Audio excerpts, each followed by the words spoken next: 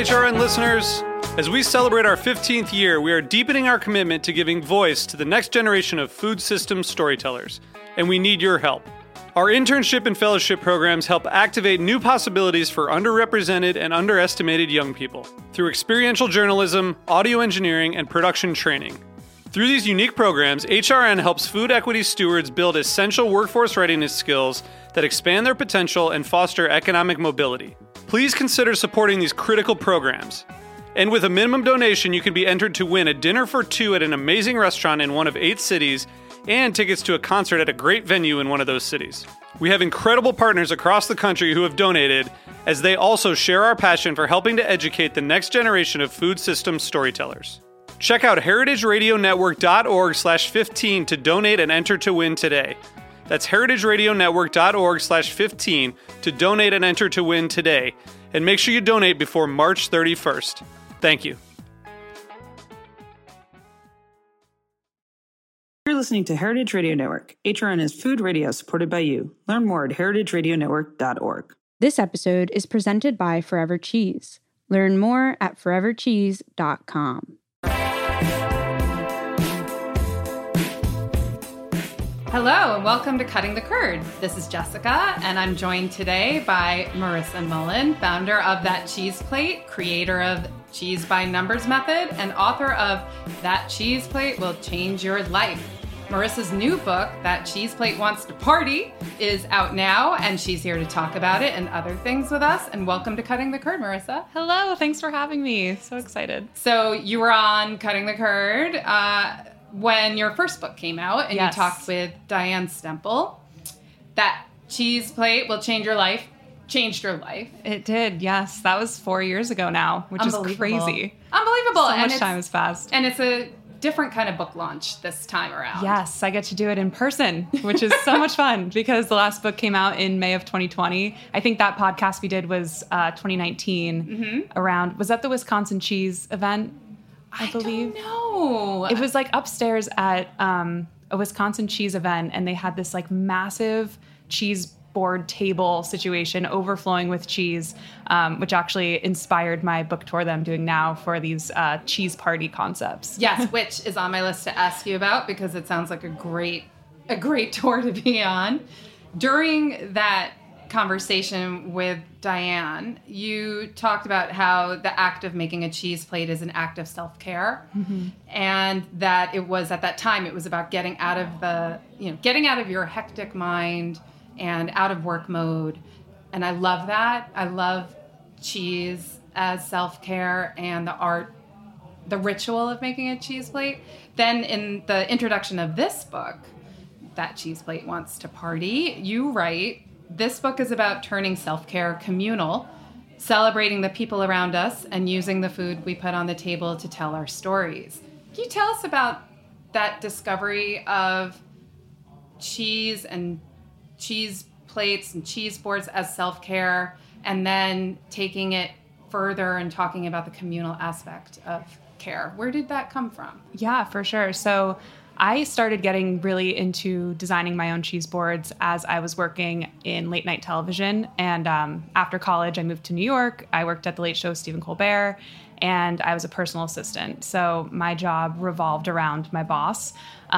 We usually worked weekends, but then when we had weekends off, it would be my time to literally just like root down in the present moment and make a cheese plate for my friends later on. So in the moment, though, while I was making these cheese plates, I'd always be by myself. Natural light in my apartment, music playing, and it would just be this like calming ritual for me. Right. And I loved it so much. And it was that one thing that I could find that really felt like I was taking time for myself. When you're cutting vegetables or folding meat, you can't be on your phone, you can't be scrolling, so it really does make you feel very present. And over time, it just became this form of almost like pottery or watercolor, like an artistic form of expression for me that really made me feel calm. And the communal aspect is, you have this solo time making the plate, but then when you serve your plate to your friends, it's a whole nother version of self-care where then people can come together and talk about the cheese plate, around the cheese plate. We used to have, and still do, but took a little pause in COVID, something that I called cheese parties, which is the inspiration for the second book. And I would make a bunch of cheese plates, for Instagram or for if I was doing any work with brands or whatnot, alongside The Late Show. And at night, we'd have all of our friends come over and we'd throw these big cheese parties. So you'd walk into our apartment, it was me and my roommate at the time, and there'd be about, 4 different cheese plates spread around the apartment, and everyone would come in and ask about the cheese and tell stories and drink wine and just have such a good time. And these ended up growing bigger and bigger. And so that I feel like, with my whole experience with cheese, it always revolved around instead of, people coming over and everyone's watching TV, it's people coming over sitting at a kitchen table around a cheese plate.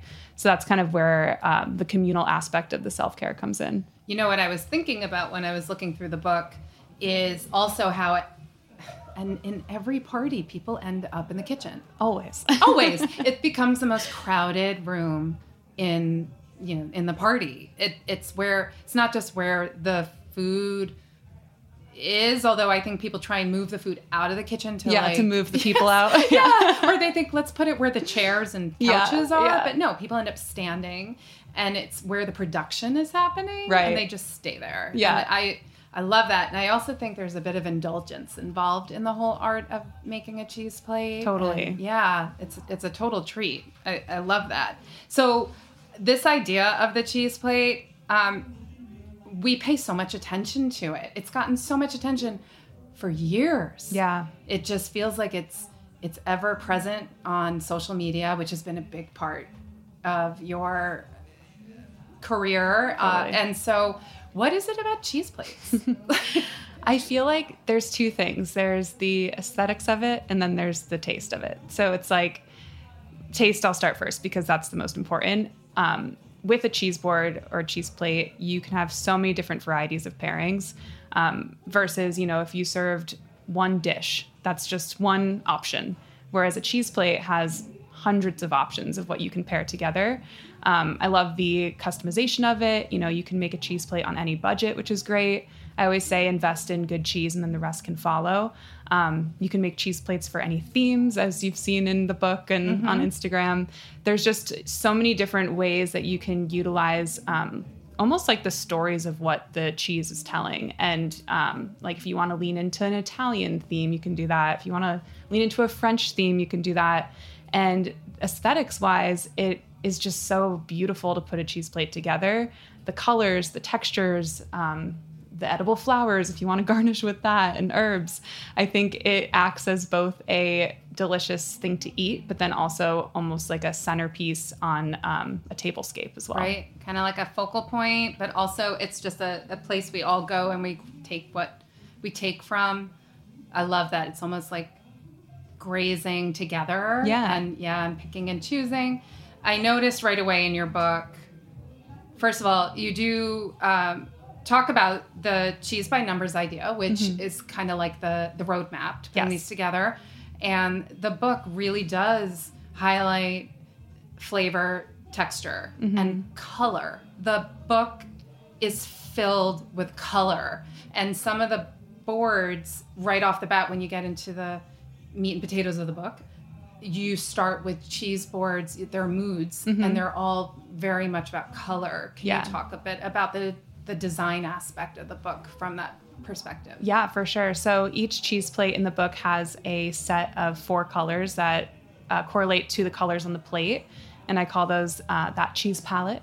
And essentially the idea, when I started writing this book, I was thinking about, gatherings as a whole and how gatherings come together in my mind. And instead of thinking about a theme first and then the food, I always start with the food and then think outward from there. So with the cheese plates, I always wanted to kind of start my party with the plate. So what colors do we see on this plate and how can we derive those colors for our florals or for our tablescape design? And so I sat one by one and hand selected 4 colors for each plate. And that is kind of your inspiration for the rest of your party. I think, colors are so important in, senses in general are very important in throwing a party, and colors, I think, really can dictate a mood and a feeling. When you're in the beginning of the book, there's that warm tones plate, and it's all shades of orange and red and yellow, and that reminds me of like a sunset and something warm and inviting.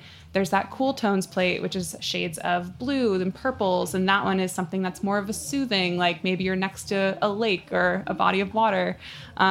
A lot of these plates for me are very visual, and I think as someone who is I'm an artist at heart, like photography was my background. I think that it's really important to kind of tie in all those elements of what the cheese plate can show as almost like a canvas.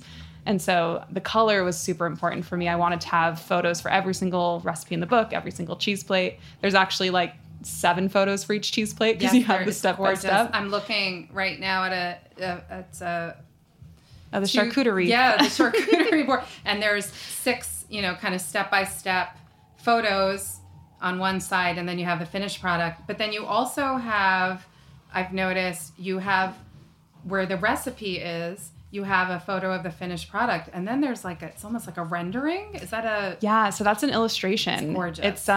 It's funny, if you compare the 2 books, the illustrations are so different in style. It's the same illustrator. So a friend of mine, Sarah Galanchi, I met her working at the Late Show. She still works there now, and she just is an artist as her side hustle and as a hobby. And at the Late Show, she would doodle illustrations of guests on the show for social media. And one day I asked her to design a tote bag for me, like my very first merch item. And so she illustrated this cheese plate. And when the first book came up, I really wanted to do cheese by numbers maps as illustrations because it's similar to paint by numbers. So she came on board and illustrated that. And for the second book, we were like, okay, what can we do to kind of elevate this a little bit more to make it more, second book, wiser older sister, party vibes. And she came up with this this style of illustration that is so photorealistic. And if you look really closely, you can tell it's illustrated, but there's like glistening on the grapes and so much detail. It's insane. It really is. I was pretty sure it was an illustration, and then I kept thinking, well, maybe it's a filter. No, it's a real drawing. It's really lovely. The layout of the book is really beautiful. I love the DIY approach of that cheese plate. I love the way that you do highlight some cheeses by name, but when you were talking about the different price points and such, there are definitely, if you work in the cheese industry and you look at these photos, you can, we can recognize, that's that cheese, that's Bailey Hayes and Blue. Right. I think on that one. But there are some cheeses that I see in here that I recognize, that's at my local supermarket in the deli. I know what that price point is, and or I get it at, I don't want to name too many places, but you can see there really is a range. There's like your name brand, like artisanal creamery, and then there's something that's a little more commercially available. Yeah. I like to try to balance, in between the two, because with my following, not everyone has, access to a nice cheese shop or the funds to afford cheese. And I don't want to kind of exile anyone from still having fun making cheese plates if they can't afford it. But right. I also, on the other hand, really want to shine light on cheesemakers that I love and, bring attention to people who might not know about these amazing cheeses, U.S. made or beyond. And so what I did in the book, instead of listing exact cheese names in the ingredients, at the bottom I'll say my favorite styles of said cheese, and that's where I list all of like my favorite producers. Yeah, the layout of the book really includes a lot of information. There's section on florals. Yes. There's also the section on cocktails, which I thought was really exciting. There's a few in there I want to try. But I do want to just say one more thing about the DIY is that I know in your interview with Diane, you talked about taking the photos for your book on your phone. Is that still true? Yes. So it's a better iPhone, so the quality is better. This one, I'll say 85% of the photos are with the iPhone. The other photos, there's photos in between, sort of like behind the scenes, in between chapters and whatnot, that have been taken with an SLR camera. So I had a few friends shoot some like behind the scenes stuff for me. But I think you can tell which ones are the SLR and which ones are the iPhone. I'm not sure though. I cannot. Yeah, like it's kind of hard to tell, which is crazy. But yeah, with the first book, I take all my photos with my iPhone on Instagram, and I asked the publisher if that was possible. And what's great about my publisher, I'm with the Dial Press, which is an imprint of Random House, and I'm their only cookbook on their whole repertoire. So they didn't really have any rules for me to follow, whereas other, cookbook imprints have very strict rules of like what you can and cannot do in terms of design, and you have to hire a photographer, you have to hire a food stylist. Dial Press was kind of just like, you do you, we like your stuff, go for it. And so I food styled the whole book myself. I took all the photos myself. Most of them for this book, actually, a lot of them were taken on a white poster board. And since I took the photos with my iPhone, I was able to create the plates in places that they were intended to be enjoyed. So for example, that by the fire plate that you see in there, I was in upstate New York with my friends in the fall. We made the plate, we ate it next to a fire. So it's like the plates that I made, I got to actually experience in the moment in this cheese party energy versus being in like a sterile studio. So I think that also can kind of be felt on the pages a little bit. I also love that it goes everything from cheese plate for one. Yeah. All the way up to grazing tables. Yeah. That grazing tables it's amazing to me. I don't think I have the eye for it. Like to be able to translate an empty space and fill it. Like this kind of book would definitely help with that. And yeah, I just love all the components. So for anyone who's listening who isn't familiar with the Cheese by Numbers, do you want to give a little overview of what is that? What is that approach, and how did you come up with it? Yeah, so Cheese by Numbers is the step-by-step method to creating a cheese plate. And I came up with this method it was probably 2017, and I was coloring with my cousins, and I decided to just like sketch out a cheese plate. And I realized that it almost resembled like a paint by numbers map. And when I make a cheese plate, I always would make it in the same order every time, no matter what. I would never start with the produce, or I'd never start with the meat. It'd always be cheese, meat, produce, crunch, dip, and garnish. In the first rendition of the book, we had 7 steps because I separated fruits and vegetables into different steps. And we decided to just put that together to produce. So basically, when you go through making a cheese plate, you find your foundation. So that's a plate, a board, a slate, marble slab, whatever you want. And you start with the cheese. So this is where I'll place, hard cheese, soft cheese. You want a variety, usually like 3 to 5 cheeses if you're serving a group of 3 to 5 people or more. You just want a variety on there. And I always like to pre-cut my hard cheeses, leave the soft cheese whole, just so it's easy for guests to graze. Step 2 is where meat comes in. So this is our charcuterie. So I'll do salami, mortadella, prosciutto. In the book, we also have grilled chicken on a plate and smoked salmon on a plate. So this covers all of our protein. And the meat is, complementary to the cheese because they're both salty and fatty. So that's a nice little friendship there. Step 3 is produce. And this is where I say paint with your produce. So this is where we're adding all the rich color. So you can do blueberries, blackberries, strawberries. I like to create produce ponds in addition to the meat, which I forgot to mention. Salami river is the term I created to represent salami flowing down the center of the plate. Right. So if you are using salami, feel free to fold a salami river into place. And then we add in our produce ponds. I don't know why they're all nature themed, but it just kind of happened that way. Well, it works. It's where it all starts, right? Exactly. So when you're adding your produce, you again want to think about pairing. So, are you doing fresh cheeses? If you are, maybe, fresh fruit would go well with that. If you're doing aged cheeses, why not olives or cornichons? Or dried fruit. So you kind of want to think about, again, the color, but the flavor first. And this book does a really good job at kind of building different bites to tell you what actually does go well together.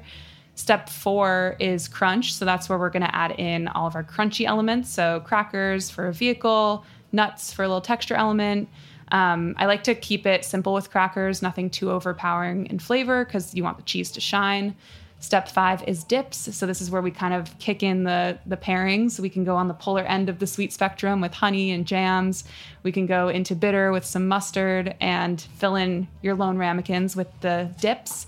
And then last but not least is the garnish, step 6. And that's where I add in any sort of fresh herbs, edible flowers. And that really brings your cheese plate from just an appetizer to that center tablescape at your party. Yeah, a little bit of intention, a little bit of intentionality goes a long way in this case. Totally. Yeah, and now we're heading into the season where those herbs and flowers, you could depending on where you live, you could just walk outside. Yeah, that was the best part about COVID for me. There was good parts. I was living at my parents' house, and my mom is an avid gardener, and I mentioned her a few times in this book. She has Ellen Mullen's flower bouquet arrangement tips because she's always been super into flowers my whole life, and we together planted an herb garden with a ton of different edible flowers. Oh, wonderful. And so as the summer happened, I had just a plethora of like marigolds and nasturtiums and violas and all of these edible flowers that I could garnish my cheese plates with. And it felt like the lottery. It was amazing because in New York, it's so hard to find edible flowers. Right. So that was great to have. I love it. I actually marked that page. Ellen Mullen's flower arranging tips. Choose a variety. Add height. Mm-hmm. That's something that always pops up, even when you're putting like plants in a planter. Yeah. For the front of you want it's a spiller, the thriller, and there's another one I don't remember, but you want height, and then use greenery, vase and place, or vase and place, although vase rhymes. So what is the vase and place? I can read it, but I'm curious if you want to explain it. This idea of using vessels. Yeah, so that's kind of like, you can think outside the box in terms of what kind of vase you're using. Like if you are outside and you want something that's kind of more earthy, you can use a terracotta vase. If you're inside and it feels more of like a sit-down dinner, you can do a nice classic glass vase. There's short square ones. There's tall oval ones. There's so many different types of vases in the world, or vases, that I feel like consider, where you are and what kind of tablescape you have. And then you can play around with different fun vases. You can use like mason jars if it's more of like a picnic element. Right. So. It definitely is expanding the idea. Well, that's where the party part comes in too, right? We're going off just the plate, and we're thinking about everything that's surrounding it as well. And then the last one is get creative. So I notice your mom also contributes a cocktail. Yes, both my parents do. Yeah. A lot of this book is inspired by my parents because growing up, they were the ones to introduce me to cheese plates. Right. So I was always on like cheese plate and appetizer duty when they'd have friends over, and they're avid entertainers. My dad is a self-taught cook, and in high school, he just developed this crazy hobby of cooking. And I say crazy because he would do this thing called test kitchen, where he would come up with this like full-blown 5-course meal, and we'd invite friends over and he'd make small plates for everyone and just get super creative in the kitchen. So that was kind of like the environment I grew up in. And with this book, a lot of these plates remind me of growing up, and just, different gatherings we'd have. There's one called the Hot Grill Summer Plate, and it has hot dogs on it because we would have pool parties in the summer, and my family and family friends coined this term appadog, which is an appetizer hot dog. So that's on the plate in the book. But the drink section is super fun because I asked my parents, but then also some friends of mine in the cheese world to contribute a drink and a cheese pairing. So we have Madame Fromage, one of my favorites. She does a Bijou gin drink with Bijou from Vermont Creamery. My friend Erica, who runs Cheese Sex Death, she did her mom's gin and tonic. I have my friend Cheese Gal, Courtney LaCourte in Nashville. She went big on Instagram for her dirty martinis, so we have that with blue cheese stuffed olives. There's so many different types of cocktails. I almost treat it like a cheese, woman of cheese, potluck, bring your own cocktail chapter. It's great. Plus my parents. Yes. And I actually, Erica, I'm going to make your mom's drink. I'm just letting you know that right now. No, it's really wild. So I'm going to say this is a good time for us to pause for a little word from one of our wonderful sponsors here at Cutting the Curd, and we'll be right back with more with Marissa Mullen. Forever Cheese, a leading importer of cheese and specialty food, has sourced exceptional products from Italy, Spain, Portugal, and Croatia for 25 years. Offering a wide selection of artisan cheese, charcuterie, nuts, crackers, preserves, and more, their products are sold in stores nationwide. Forever Cheese seeks out the best of the Mediterranean and focuses on sharing stories from their family of producers. Each product has a unique story, and their goal is to celebrate each one. From drunken goat to genuine Fulvi Pecorino Romano, Mostarda to Mitica Marcona almonds, and Duya to Jamon Iberico, Forever Cheese is proud to offer products they love from people they believe in. Their passion, quality, and range are unmatched. Learn more at forevercheese.com and look for their products in a grocery store, restaurant, or specialty food shop near you. Hi, we're back cutting the curd. This is Jessica with Marissa Mullen, author of That Cheese Plate Wants to Party. Woo! She's also the author of That Cheese Plate Will Change Your Life, which, as it's often said in a lot of interviews, it did. Yes, it did. So I wanted to just go back a little bit, and you said you worked in entertainment and music before making the leap to doing That Cheese Plate full time. So tell us about that time. I know you've talked about it when you were here with Diane, but I think for a lot of people making that leap into food, into a food career, but for you it wasn't just food. It was also it was multifaceted. Yeah. So basically I started That Cheese Plate, the Instagram account, 10 years ago, which is crazy. Happy anniversary. Thank you. It was December 2013. I checked the info on my Instagram account the other day. And back then, Instagram was very different from what it is now. I originally started it because I wanted to have a centralized location for cheese plate inspiration for parties I was throwing in college.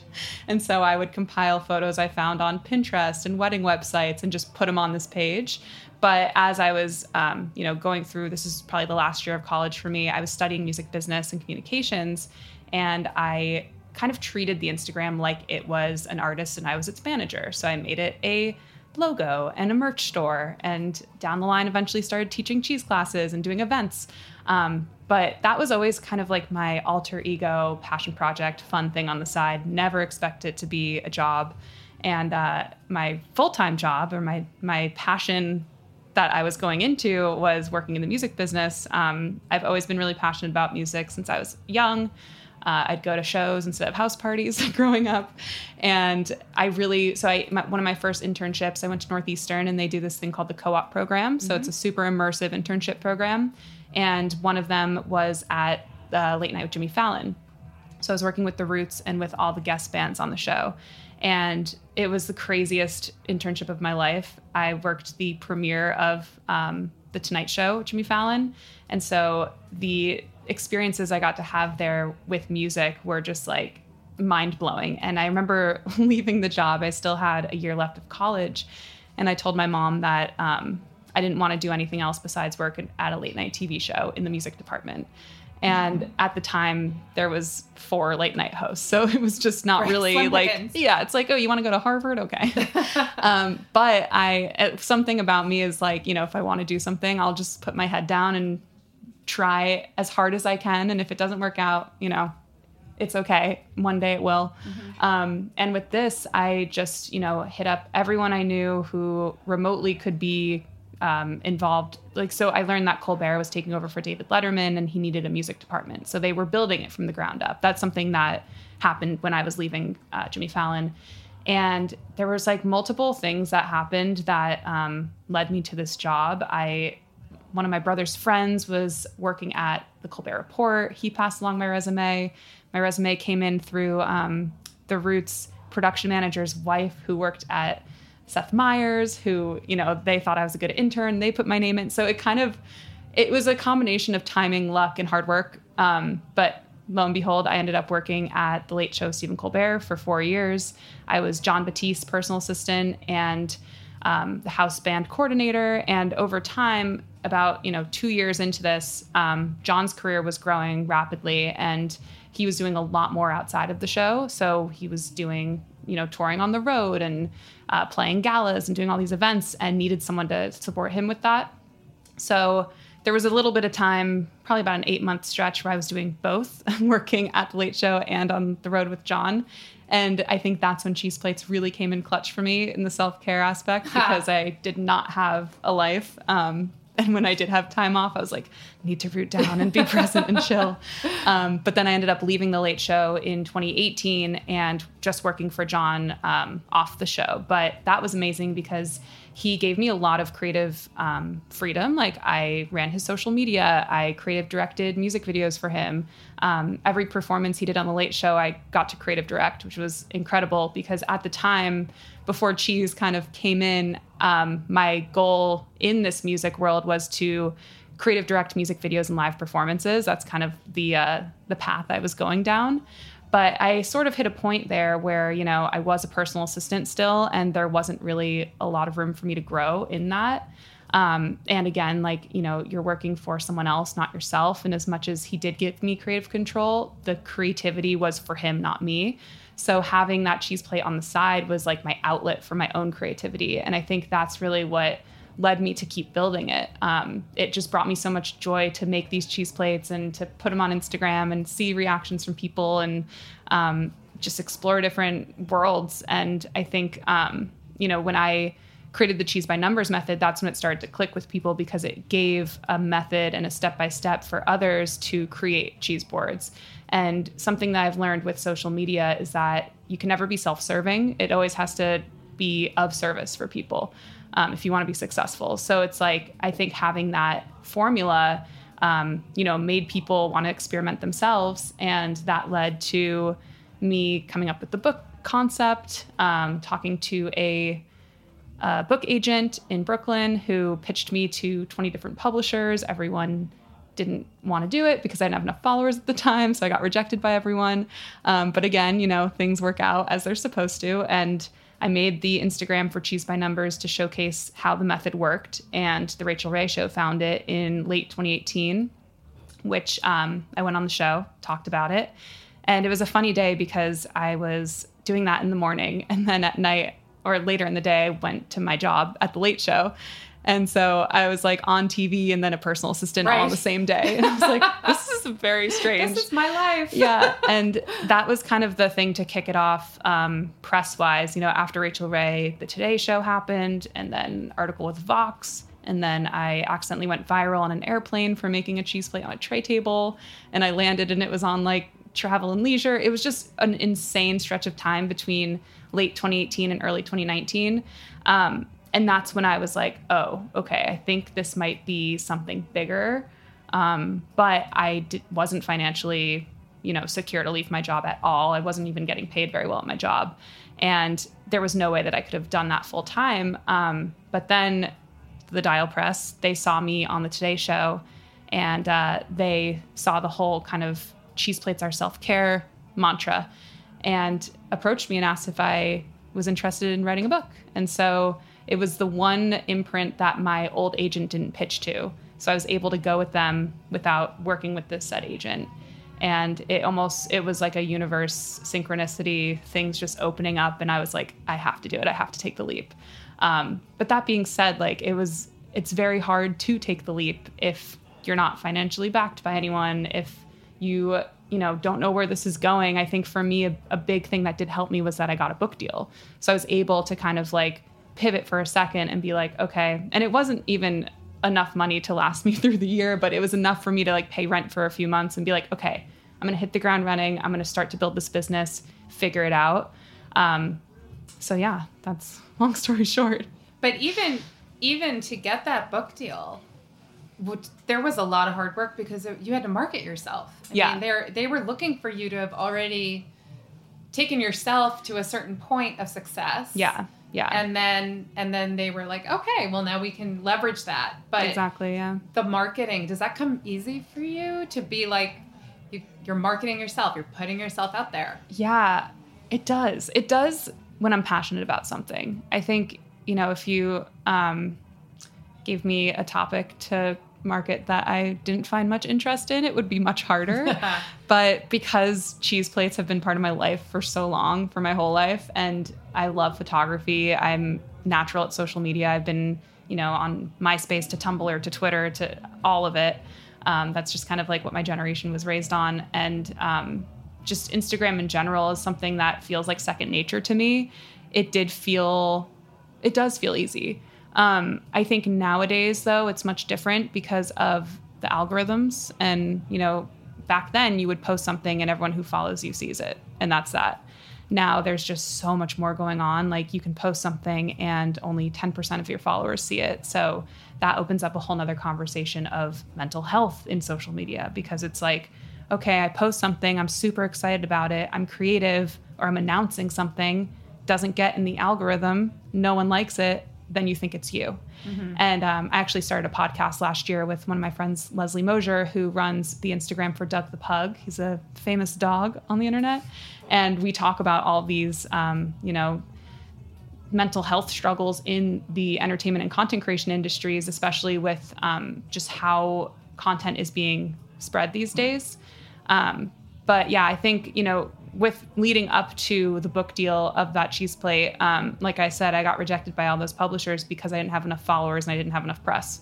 They just were like, nope, sorry. And at the time, I think I had like 30,000 followers or something. That still wasn't enough for them. But I think I kind of hit this point where cheese plates were on the rise, and I kind of got to ride that wave, which again did help with the marketing. Like I think I was creative with it and I was consistent with it, which is two things that you have to be if you're on social media. Consistency is key. And then, like I said before, like serve others and create a space where people can feel like things are doable or they're beautiful or, they're compelling in some way. But having that rise of cheese plates and charcuterie boards on Instagram and TikTok, especially in like 2019, 2020, really helped me kind of soar. Yeah, the TikTok is teaching a whole generation. And when I say generation, I mean like teenagers and even younger, teaching them how to cook. Yeah. It's incredible. It's nuts. Seeing all of the creators come out of the TikTok era is wild. Yeah, yeah. Oh, my 14-year-old has been teaching herself to cook through TikTok. That's amazing. It's pretty incredible. But it makes me sad because I'm like, use a cookbook. I know, right? Like, no, I got it on this short, tiny little video with no words. So I also want to talk a little bit about in the book, you mention Anne Saxelby in the acknowledgments, which of course, cutting the curd, we have a very close connection with Anne. So tell us about your connection to Anne, because it's really what you close the book with before you get to the index, is this beautiful acknowledgement of her work. Yeah. So Anne was the person who welcomed me into the cheese world with open arms, coming from the music business and this crazy world that I was in before cheese. I definitely felt like an imposter syndrome, like imposter that knew nothing, because the cheese world is so vast. People have worked in it for decades, and there's just so much to learn, especially, I'm coming into this writing a cookbook about it. Like, who am I to say that? And Anne was one of those, one of the only, there were so many nice people in cheese, but she was the one who was like, let me teach you and I will help you, and had the most, warm, welcoming energy to her. And everyone can say that who knew her. She was just so passionate about what she did, so kind. When I started writing for Food 52, and I did this whole article about cheddar and the history of cheddar. And I got to interview Anne for the whole thing. And in that one interview, I learned so much about cheddar that I just got a full deep dive of cheddar because of Anne. And I was lucky enough to do a cheese class with her in COVID, where we sourced cheese from Saxelby's, and she came on and talked about all of the artisanal U.S. cheesemakers who made the different cheeses. We made a cheese plate together. But she was just always so open to supporting me and helping me kind of, launch into the cheese world. Right. You are definitely educating a lot of people yourself about cheese and the possibilities of ways to approach it, and also to serve and to turn other people on to cheese, because that's what we all love. Exactly. we all love turning people on to new flavors and textures and telling them the story of where it came from and who made it, and what the weather was like the day the cow was milked. Yeah. So I was wondering, what opportunities have you been surprised by with this foray into the cheese world? I know you got to travel. Yeah. I mean, so many. It's crazy because I think COVID kind of threw a wrench in things a little bit because before COVID, I was kind of on this like travel journey I went to Wisconsin. I got to go to Upland's Cheese and meet Andy and the whole team there. Did this whole like Wisconsin journey. I went to Sonoma and did a California cheese experience where we went to Marin French Dairy. We went to Point Reyes, got to just meet all the cheesemakers. And that was all fall of 2019. Spring of 2020, I did a little like upstate, or before COVID, I did a little like upstate cheese trip where I visited Churchtown Dairy and Cato Corner and some other dairy farms up there. And then COVID happened. So I feel like it was kind of, for everyone, of course, it was this halt. And it took a while to get back into the travel element. But because of the shift, I was able to really grow my social media presence, but then also really grow the concept of That Cheese Class, which is my DIY cheese plate classes. So this was something that I started in 2018 and teamed up with a bar called Lois, which is now closed. It was in East Village. And it was almost like a paint and sip class. So I teach you how to make a cheese plate. Everyone makes their own. You don't have to make it the same as mine, but you can just kind of use the cheese by numbers method to figure it out. And they were so much fun. And so I moved that into a virtual space when COVID happened. And that opened up so many new doors of, this way to teach to people from all across the country and the world. Like we would do these Instagram live happy hours and people would tune in from like Germany, So it was such a cool way to reach a global audience. But now that we're entering this next phase of life, getting to travel again has been really exciting. I went to Europe last summer. I did Italy, France, and Portugal. And it was mainly me jumping on my friends' trips and then making them eat cheese with me. But I called it Cheese, Pray, Love. And because of, the connections I've made through the cheese world, I was able to go to Sardinia to visit Central Formaggi. We did a whole cheese tour there. Sardinia is just insane. And now for this cheese tour that I'm doing for my book tour, I'm going to, California. I'm going to add in some dates in the Midwest later this year. And next year, I really want to try to do a European cheese tour, but bring people along. So that's something that I'm like working on right now. That sounds exciting. But yeah, I think like because there's so many amazing cheeses all over the world, I think that travel is a huge component to that cheese plate, which wasn't something I really got to nurture because of COVID. But now I'm excited to be able to do things in person and to meet the dairy producers in person and to go to these farms because we forget the connection. It's like you have cheese on your plate, but you're like, where did this come from?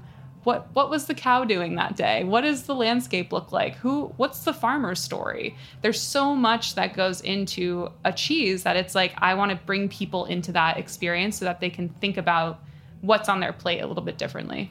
I love that. That cheese plate wants to party. I think the book is surprising for me because everything you just said really does come through. This is not just how to put together a cheese plate. Yeah. It really is a celebration of this incredible food and the things that happen because of it. The gathering, the communal self-care that you were talking about. I love that. So just a couple of things I'm curious about. One is, what does a book tour for a book called That Cheese Plate Wants to Party look like? Because I don't see you sitting at the front of like a room in Barnes and Noble. Yeah. With like people in rows and folding chairs. Exactly. Like, what does it look like? So every date is a little different, and putting it together has been kind of like Frankenstein because no one has really done this type of thing before. Sounds up your alley, by the way. Like, let's figure it out. Why not? So for an example, the launch party was at Talea Beer in Williamsburg, amazing female-owned brewery. And we put together this concept for that cheese party. And like you said, I want to do everything but be in a Barnes & Noble. No shade to Barnes & Noble at Right. all. Every cheese or every book party has its Exactly. menu. And throughout this tour, we are supporting all independent bookstores. Yes. So shout out, love bookstores, but not really the vibe for the party. So for this party, you walk in and first you see my merch table. So I love creating clothing that is cheese related. And that kind of is something that I took from music. So I'm using my friend's band's merch company, and we have tote bags, we have hats, we have tour t-shirts. So it says like that cheese party tour on a t-shirt, sweatshirts. So there's just like a whole swag merch store right when you walk in. So you can, if you want to get something, you can get it. And then you turn and you enter the space, and there was a 30-foot grazing table that was separated in the cheese by numbers method. So cheese, meat, produce, crunch dip, garnish. And right at the start of the table was a 5x7 little board, like a tray with edges, and a ramekin. So the idea is that you take a tray, you take a ramekin, you build your own cheese board going down the line. Wow. And then at the end, around the corner, there's a station for you to take a photo of your cheese board. Oh. So I had different layouts. I had ring lights. I had fake grass. There was all these different options for you to take a photo of your board. Throughout the event, there were blown up posters of the actual art in the book, because I wanted to showcase the cheese plates in the book, but if we were to make them, they would be destroyed within the first, 10 minutes. So in order to preserve the art of it, we printed out big posters of 4 of the boards. And then underneath, in the book, for each plate, I have 4 bite builders, which is basically like a intentional pairing for each board. Underneath, we had these little bites. So you can look at the cheese plate and then taste it at the same time, which is something that I've always really wanted to do. One day I want to do like an art gallery exhibit where it's just like massive photos of cheese plates, and then underneath you can taste each one.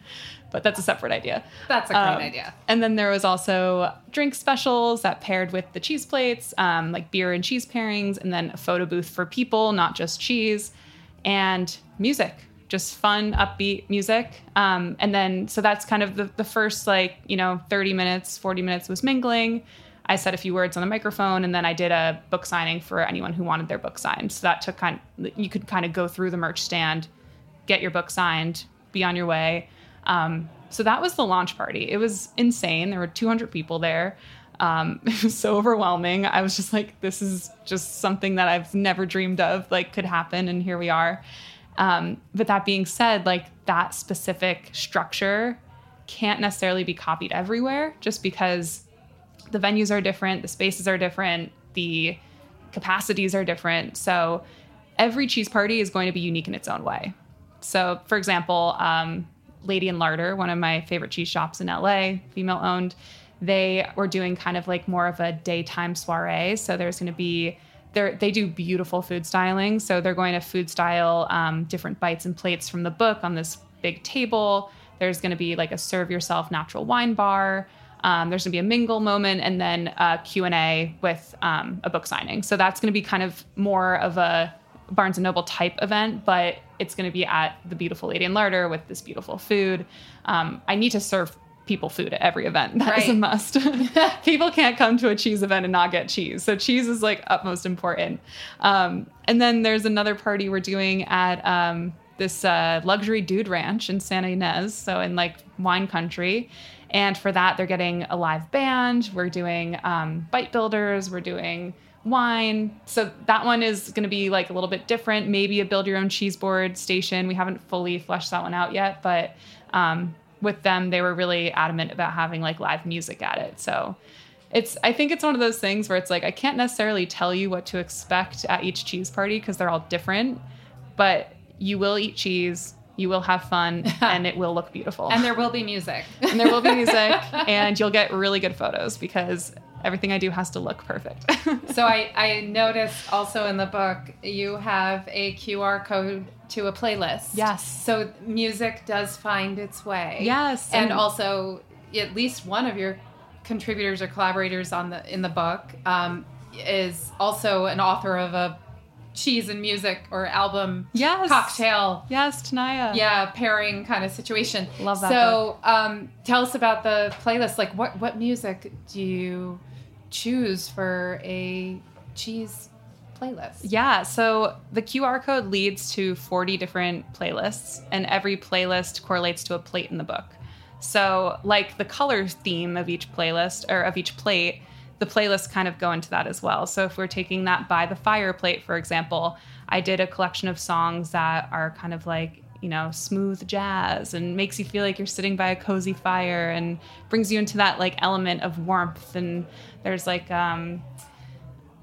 Ray Charles on there and just like such good music that makes you just feel like that warmth of a fire. Whereas, you know, that charcuterie plate leads you to a holiday playlist of a mixture of upbeat, folksy, different types of holiday songs that I love around the season. There's so many different ones. Like, I think what I did was for each playlist, I would look at the cheese plate, I would envision where I wanted to be while eating it, and then envision what I wanted to hear. So that Summer in the Mountains plate, that one was inspired by my friend's ranch in Montana that we went to a few times, and her mom would make these like beautiful picnics in a meadow. And so I looked at that plate and I was like, okay, what am I hearing when I'm there? And the playlist is all like country, folk, like you're in the mountains. It's a combination of, you know, you have Maren Morris on there, you have Maggie Rogers. It's just like a nice combination of like chill folk country music. And then you have that golden hour plate. And that one is, you know, the sun is setting and you kind of want to feel this like the night is coming. So the playlist starts with acoustic songs and then it builds up into being more of like a party vibe. So there's genres that there's music that spans every genre in all of the playlists. I also had a few people curate playlists for me.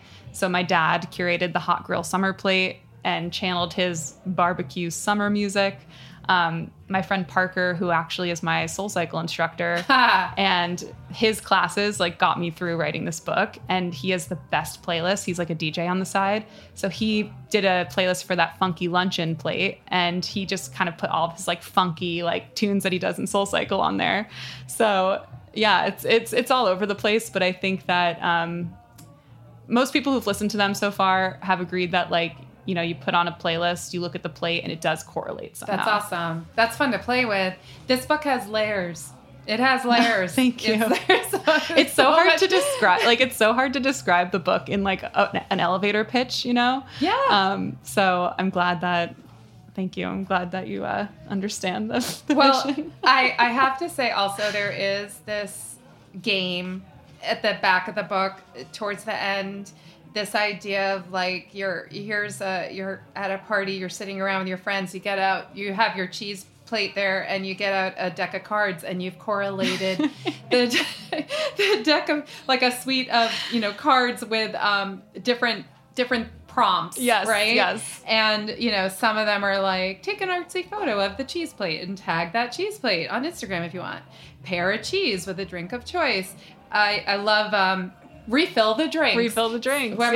Whoever selects the jack has to refill the drinks. Yeah. One of the ones that I really loved was make up a poem on the spot about the cheese plate. Yeah. So that game was inspired by this game that, well, first the layout of it is like Kings, which is a drinking game, but instead of drinking, you're eating the cheese plate. But the rules were inspired by this game that my friends and I always play called Pizza Box Game. I don't know if it's like a widely known thing. It started, my cousin showed it to me, and then it made its way into my family for family parties. And then I brought it to my friends, and now it's just this thing that, you know, we just play every time we're drinking or eating cheese. And what you do is you take a pizza box or a cardboard and you have a coin and you flip the coin. Wherever it lands, you write your name. So that's the first round. Second round, wherever it lands, you write a new rule. And it can be any rule that you want. So it could be like, make a poem about the cheese plate on the spot, and if the coin lands on it, you have to do it. So eventually the whole board fills up with all these different fun rules, and I love that game so much, and I was trying to figure out a way to make like a cheese plate related version of it, but this one came to be, and we actually made a custom deck of cards that you can get on my merch store, and when you're like, you can put them around the cheese plate, pick it up, and it has the rule on it. And on that one, I think I changed one of the rules to be make a new rule. So if you pull like an ace, you have to make a new rule. So then it kind of ties into the pizza box game. But again, it's just ways to connect people around a cheese plate. There you go. So where do you take that cheese plate from here? Although it sounds like you're just keep growing. finding opportunities and ways to develop this. But is there something that you would like to do that you kind of have that you feel comfortable sharing now? Because you have, and then let us know how we can find all these different for sure. branches of that cheese Definitely. plate. So one thing that I've wanted to do for so long and just haven't found the right partner to do it with is creating a line of cheese boards, cheese knives, shallow bowls, ramekins, just kind of things that you can use to make cheese plates with. It's a very complicated world in the terms of manufacturing these types of items. So I'm in talks with a few people of trying to figure this out, but that would be awesome to have my own line. I'd also love to develop my own cheese. Wow. Work with a creamery I love and figure out a cool co-branded cheese that we can put out on the market. I want to do, again, travel. So this isn't really announced yet, and it's in very early stages, but working with a company to do a guided travel cheese tour next year in Europe somewhere. So that's something that is really exciting. Writing a third book. I don't really know what it's going to be yet, but I feel like I have it in me to do another one. So that's on the pipeline. And I think a lot of what I do day to day is content creation. So just continuing to create some fun things on the internet. I definitely want to try to build out a newsletter this year, just because, again, with the algorithm and how we don't have any control over Instagram and TikTok these days, it would be amazing just to have a platform that I can reach people directly and they know to just check for the email. I know Allison Roman and Molly Boz, they have like amazing communities like that. Mm-hmm. So taking them as inspiration to kind of grow this off social media community, and then just doing as many in-person events as I can. I think the in-person classes and the parties are just so much better. It's just, I really want to, as much as social media does help, and it's great to reach so many people, the in-person connection and tangible things are what's most important. So trying to find that balance still. For sure. So speaking of finding, we can find you on Instagram. Yes. Now. Yes. And you have 4? I have, yes. I just can't stop making Instagrams. So you can find me on Instagram at That Cheese Plate is like your main hub for all things cheese, recipes, touring details, day in the life, whatever. That's all That Cheese Plate. That's like the main account. Cheese by Numbers is the account that shows you how to build cheese plates step by step. So it's very specific to like a tutorial account.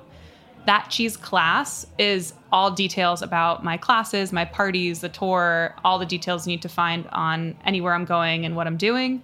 And then Marissa Mullen is my personal account. That's just like my life outside of cheese. I don't really, that one is not really a business. It's just my personal fun account. So follow along if you want. We could be friends. And then TikTok is just one at That Cheese Plate. Right. Well, this was really inspiring. I mean, it's really amazing how a seemingly simple act of self-care, something you kind of just do to unwind, decompress, and then share with friends, has turned into a continuingly, it continues to evolve, whatever this is. Yeah, but it's my life. It's just, I think the most important thing is follow what you feel passionate about. And, you are the only person, like you are you. So it could be anything, I think what I'm learning in all of this is that cheese is just the medium right now. It could be something else, but if you have a passion for it, it will just keep evolving because you just kind of integrate it into your life, Well, thank you so much for joining us on Cutting the Curd, Marissa. It was great speaking with you. Thank you so much. And thank you, everyone, for joining us. Again, the name of the book is That Cheese Plate Wants to Party.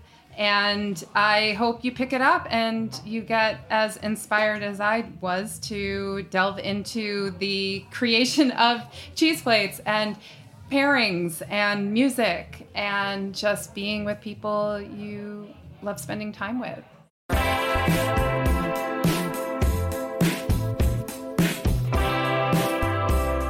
make sure to check us out at Heritage Radio Network. We've got tons of great podcasts on there, but of course, we always welcome the fact that you are listening to us at Cutting the Curd, and we will see you again soon. Cutting the Curd is powered by Simplecast. Thanks for listening to Heritage Radio Network, food radio supported by you. Keep in touch at heritageradionetwork.org/subscribe.